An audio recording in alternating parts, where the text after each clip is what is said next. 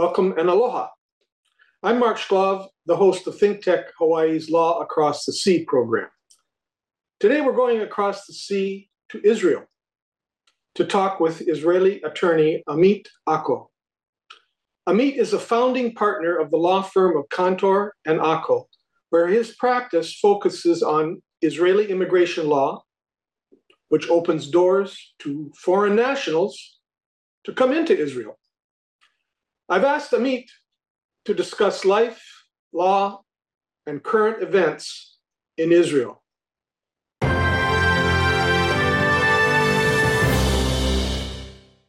Welcome, Amit. Good to see you. How are you? Hi, good to see you too. Hi, Mark. I'm from Israel. Everything is good. If I can say aloha as well to you. Thank you. Aloha. Yes. Good. We say shalom. Shalom. Okay. Shalom and aloha. Very good. I like that. Okay. Before we get started, and a lot of questions about life and law and current events, let's take a look at a map of Israel, and please tell me where you live and what's it like to live in Israel. Right. So, well, this country that you now see on the map, it's only established in 1948. And where I live is actually in the center of the heart of Israel, which is the city of Tel Aviv, a very vibrant city, on the beach. And it's actually, you can see it on the beach there in the middle of the map. And from there, if you want to go to the borders of Israel, it will take you 15 minutes. You see how narrow it is, 15 minutes with the car from east to west. And it will take 3 to 4 hours going up north and south to Eilat. So this is really a small country, which I'm so proud of. Okay, well, that's interesting to know. That's almost like Oahu in a way, traveling around the size. Now, you practice law in Israel, and briefly, what is the Israeli legal system based on? What is it? And you have a high court. Explain what that is. Sure. So Israel was actually established in 1948 after the British have left the country of Palestine. They left behind them a system of law, which is the British legal system, which is a bit different than the one that you know in the US. For example, we do not have any constitution in Israel. What we have is a set of legislations that actually touch all areas of life and criminal and administrative law. And the judges, what they do is they interpret the law when they see a case in front of them.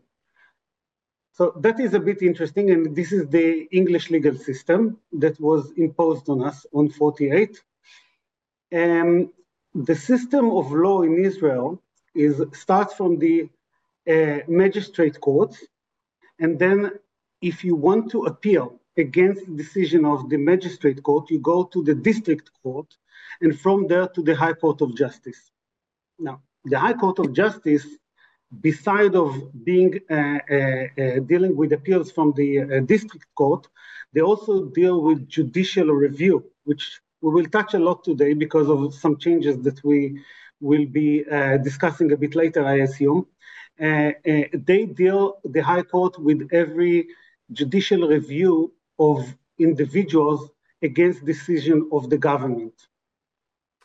Okay, so the High Court is like our Supreme Court in the United States. Is that an accurate comparison? Well, I'm not that knowledgeable into your Supreme Court, but I assume yes. Okay. It's similar to that. Okay, now, I will tell you some other interesting stuff about the judicial system. We don't have jury like you have in the States. Okay. That's a difference. Yeah. Now, I want to ask you. There have been a lot of news stories recently about the High Court, but first of all, could you explain what the Israeli democracy is like, the government is like? what comparison, or how can you explain it to Americans? What the governmental system of Israel is like? Right. So in Israel, we have only one parliament, and it's called the Knesset. Knesset is a very old word that is being taken from our Bible, and it means a parliament of 120 members.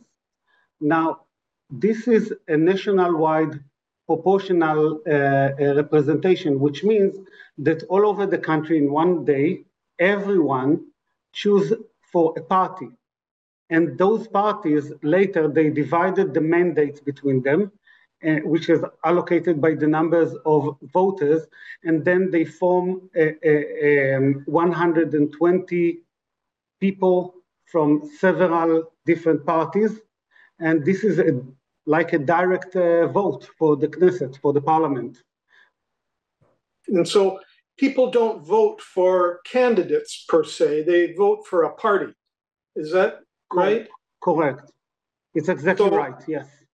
Okay, that's quite a bit different than we are used to here in the United States, where we vote for candidates. Although I am sure the party affiliation plays an important role here also. But so that means if your party gets a substantial number of votes, who gets to represent you? How do you select the people?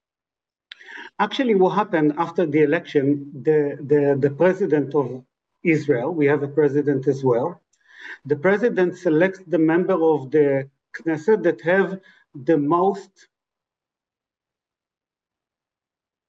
possibility to form a government, which means that he can form a coalition of at least 61 members of parliament, and together they form the government. So let's say, for example, the leading party is the Likud now in Israel. They have, let's assume, 40. They need another parties that together they have more than 21 members of parliament in order to form a government. So the government always should be more than 61 members of the parliament. Otherwise, they are falling in the next vote. So it must be 61 members. So that's what happened the last time, right? I mean, the last election, there was some type of a coalition formed. Is that right? Correct. No, I mean, it always happens. I mean, always there's somebody who can make a coalition. If not, it goes to another member of the parliament that he will try to make a coalition. And if he doesn't, and if he can't make it, then we have another election. So basically, if you will look into the politic maps, between 2019 and 2022 now, there were 4 general elections in the country, because none of the parties could make a strong alliance with other parties to form a strong government. So the longest that there have been is 1 year and 3 months. And this is the recent, up until November this year, when there was an election, which Benjamin Netanyahu won for the 8th time, I think he is forming a government in Israel. And but now he have, and this is the significance now, the change. You have quite a strong coalition of that is made up from religious, far-right political parties, and the Likud, of course, which is his political party. And this is for the first time since 2019 that there is a strong government. So, well, how has that affected the climate, the political climate in Israel? I am guessing that when you do that, form a kind of a coalition like that, everybody gives in something and gets something. Is that accurate, or how does it work? And what is the current situation? Well, somebody calls, with no offense, the Turkish bazaar, because indeed, as you have mentioned, when he wants to make a coalition with the religious party, for example, they will demand, and they know their power because he wants to form a government. So they demand a lot of budgets for religious organizations, like schools, like high schools, yeshiva they call it. So definitely they want a lot of support to the religious parties. And also there is another political demands of the far right parties, which would like to have more powers towards Palestinians, for example. There are more nationalists, and they are, for example, they want the West Bank to be inhabited by many Israeli Jewish people so that it will be belongs to Israel at the end. So this is, yeah, I mean, it caused a lot of controversy now when there is a new government in the country. Well, yeah, and I'd like to ask you. I mean, what has been the reaction to these changes or these actions within Israel, within the citizens of Israel? How are the normal Israeli people feeling about this? You said the normal Israeli people. There are no normal Israeli people, to my opinion. But let's leave that aside for a second. Yeah, I mean, if, as you have mentioned, as we have discussed before, actually, almost half of the population is not voted for that government. That's for sure. So they look into the this new regime or the new government. They look at it as in a very threatened way, because what actually happened from the beginning of this government, they have decided that they would like to make some significant changes. One of them is in the High Court, which we have just touched before, but they also would like to make a stronger police and to make a more to deal with demonstrator more harshly. And there was a lot of demonstration in Israel since the beginning of this government, but I assume that by the end of the day, everything will come back to normality, because this is part of the political game to go a little bit too much, and then to negotiate and go to the middle again. So I believe that will be the same case, and one study case should be the High Court thing. Well, tell us more. What's being proposed with respect to the High Court? Right.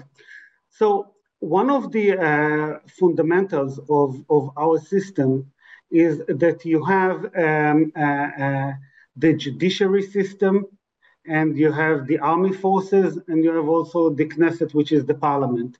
And we need to balance between them. And what happened since the 80s in Israel, since Aharon Barak, he was the High Court, the president of the High Court of Justice, the right-wing parties, they actually think that the High Court intervened too much within the government decisions. And I would give you an example. If if the government, for example, make a decision that they do not want to provide a right to demonstrate, for example. This is for you and me and the audience, I'm sure about it. This is an irrational decision. So if a citizen go to the High Court of Justice and they say they barred my right to demonstrate, the court will find it irrational decision. Now, what they would like to do now is to not to allow the courts making decisions that against the government that are based on rationality, because the other argument, their argument is that the government was elected and they are the one to make a decision on what is rational and what isn't a rational decision. So they want to limit the strength of the High Court. And many people are afraid of it a bit in Israel, because they think that the government should be watched by the courts in a way. Right. So, yeah. So this is only one example. The other example is that the right-wing parties, what they want is to make a system whereby, in case they don't like, I would say, or they do not agree with the High Court decision, what they want to do is to overrule the court decisions by a simple majority of 61. And again, many people see that as a very strong hazard towards the Israeli democracy. Because, for example, if they will decide that no, you cannot tell somebody not to vote, it's irrational, then they simply rule against it. And in a simple majority in the parliament, which is 61, they will make a decision to overrule the High Court decision, and then they will be able to not let people go on demonstration.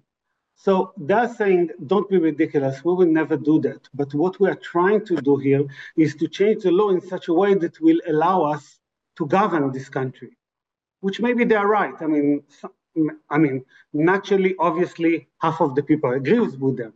So this is now a big controversy in Israel, and people go on demonstrating about it. This weekend in Tel Aviv, there were more than 100,000 people that were demonstrating.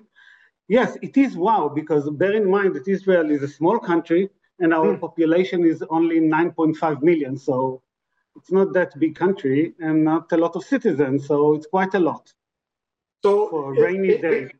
It's an issue that's still in controversy and still to be decided. There is some concern about the threat to democracy. And you seem to be hopeful that it will be resolved appropriately without downside, hopefully. Yes, I believe so. I believe so because, I mean, look at Israel. I mean, we've actually built the country from 48. We've gone through a lot of situation whereby there were demonstrations and people didn't agree with each other. But at the end of the day, I'm sure that we will know better how to navigate things and find a compromise that I think that politicians nowadays, they see that they have no choice but to get to it and not to use a lot of force in order to make changes. Do the changes slowly. Let me ask you, you talked about this proportional system of government where the party is really the one that gets the votes. Has there been any talk about changing that system, or is that going to be kept? Because it seems to me that when you don't vote for a particular candidate, but for a party, you're not quite sure who represents you. And I mean, from my point of view. But has there been any talk about changing that at all? Definitely. I mean, actually, the system that I described before was the system that was all the time in the country up until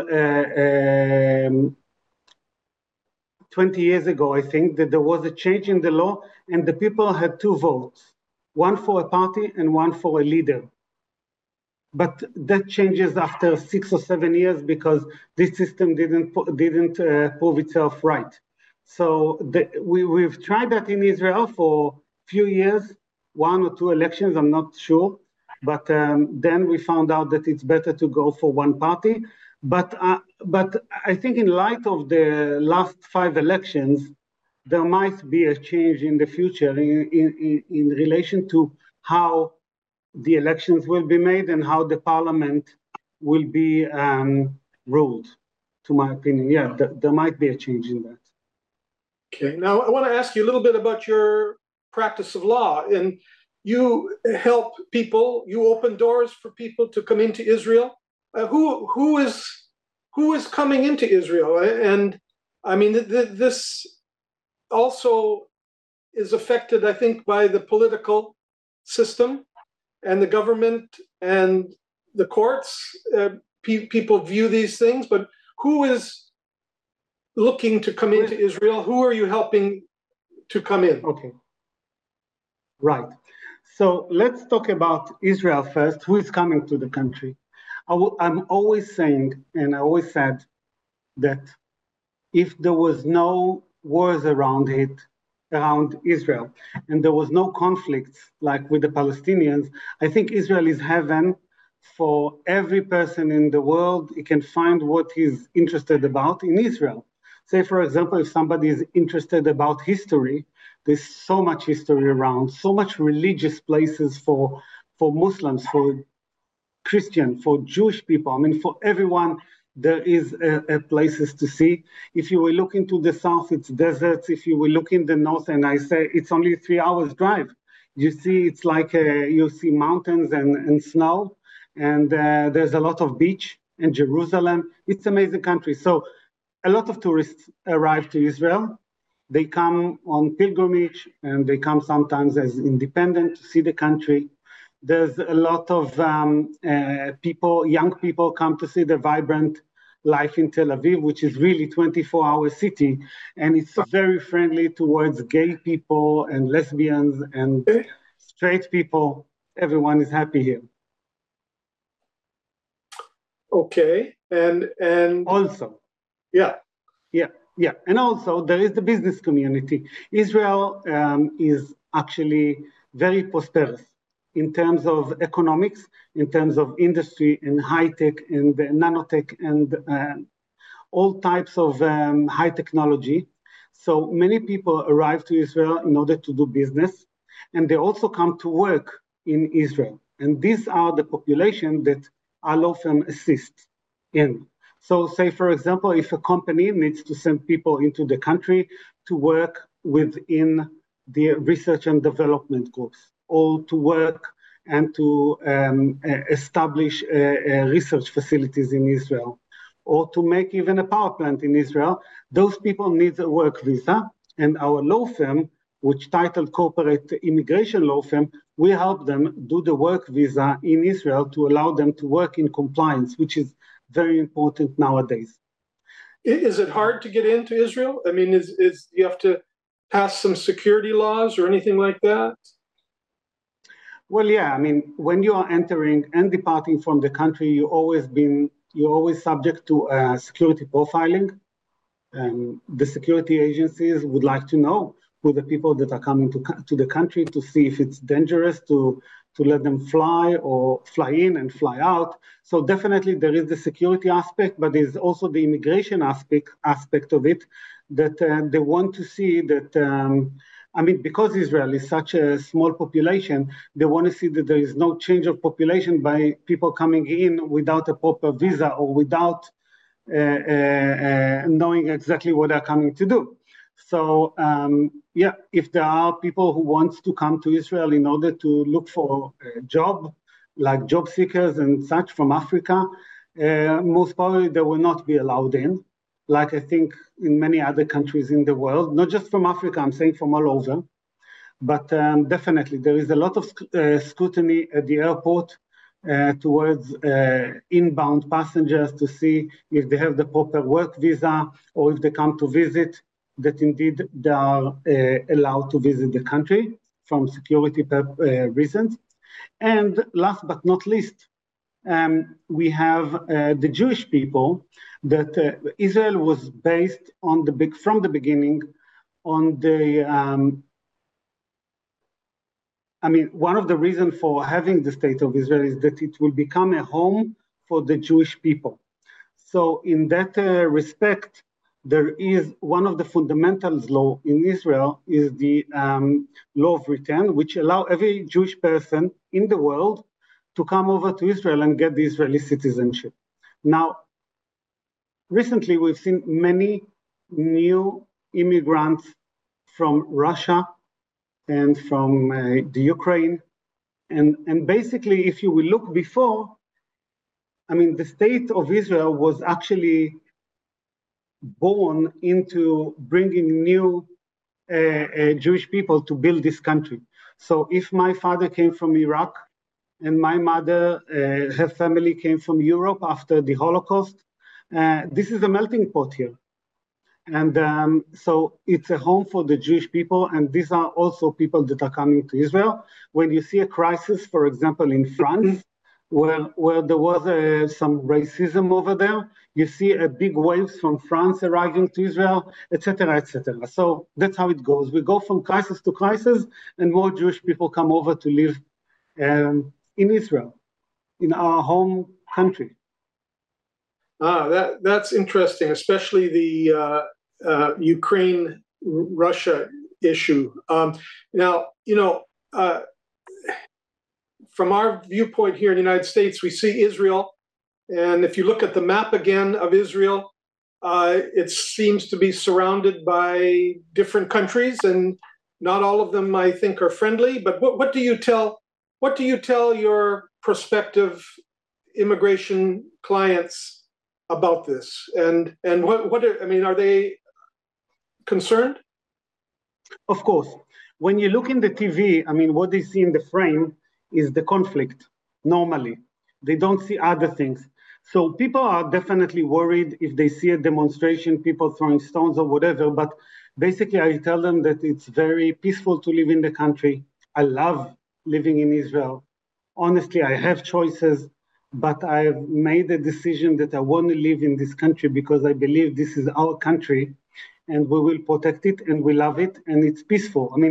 Most of the people, the expats that are coming into the country, they are surprised by how quiet it is, how peaceful it is, and it doesn't look as it looks in the news.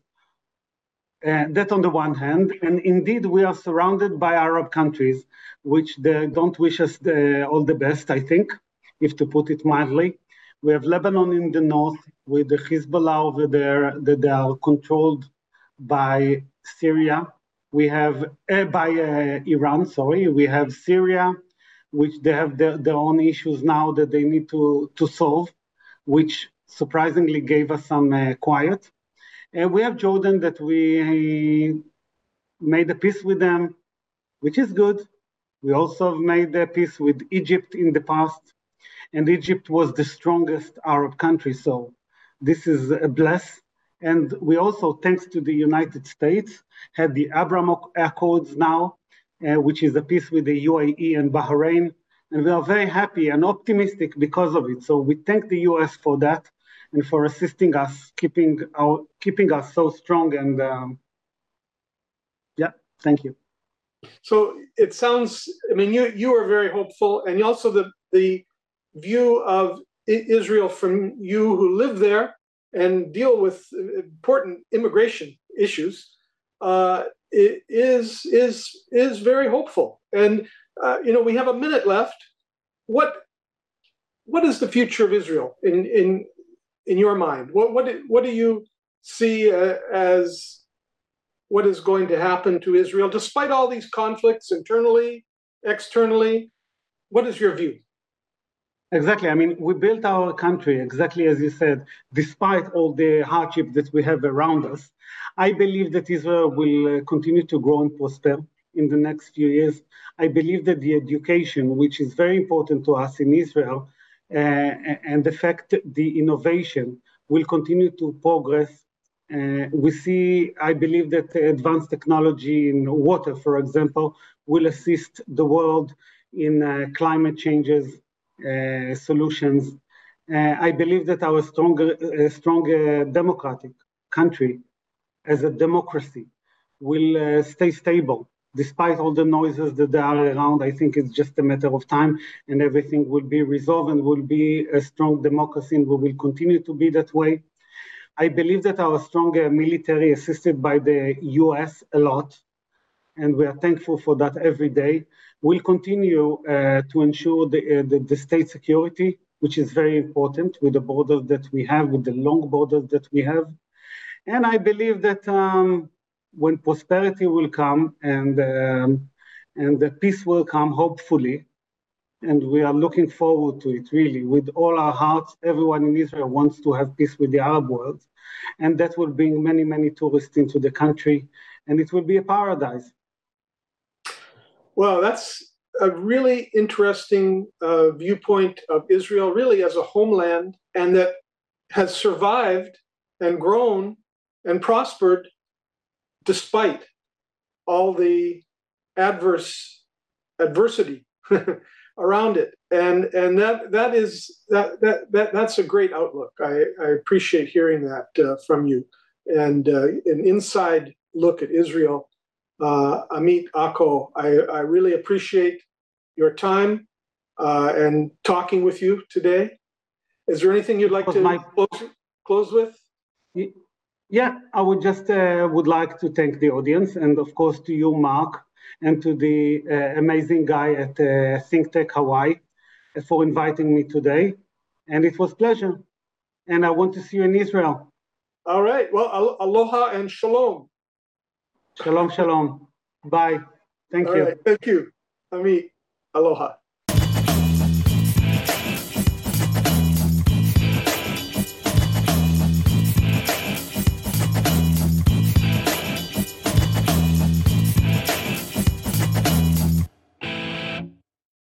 Thank you so much for watching ThinkTech Hawaii.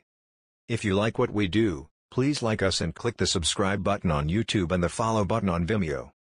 You can also follow us on Facebook, Instagram, and LinkedIn, and donate to us at thinktechhawaii.com. Mahalo.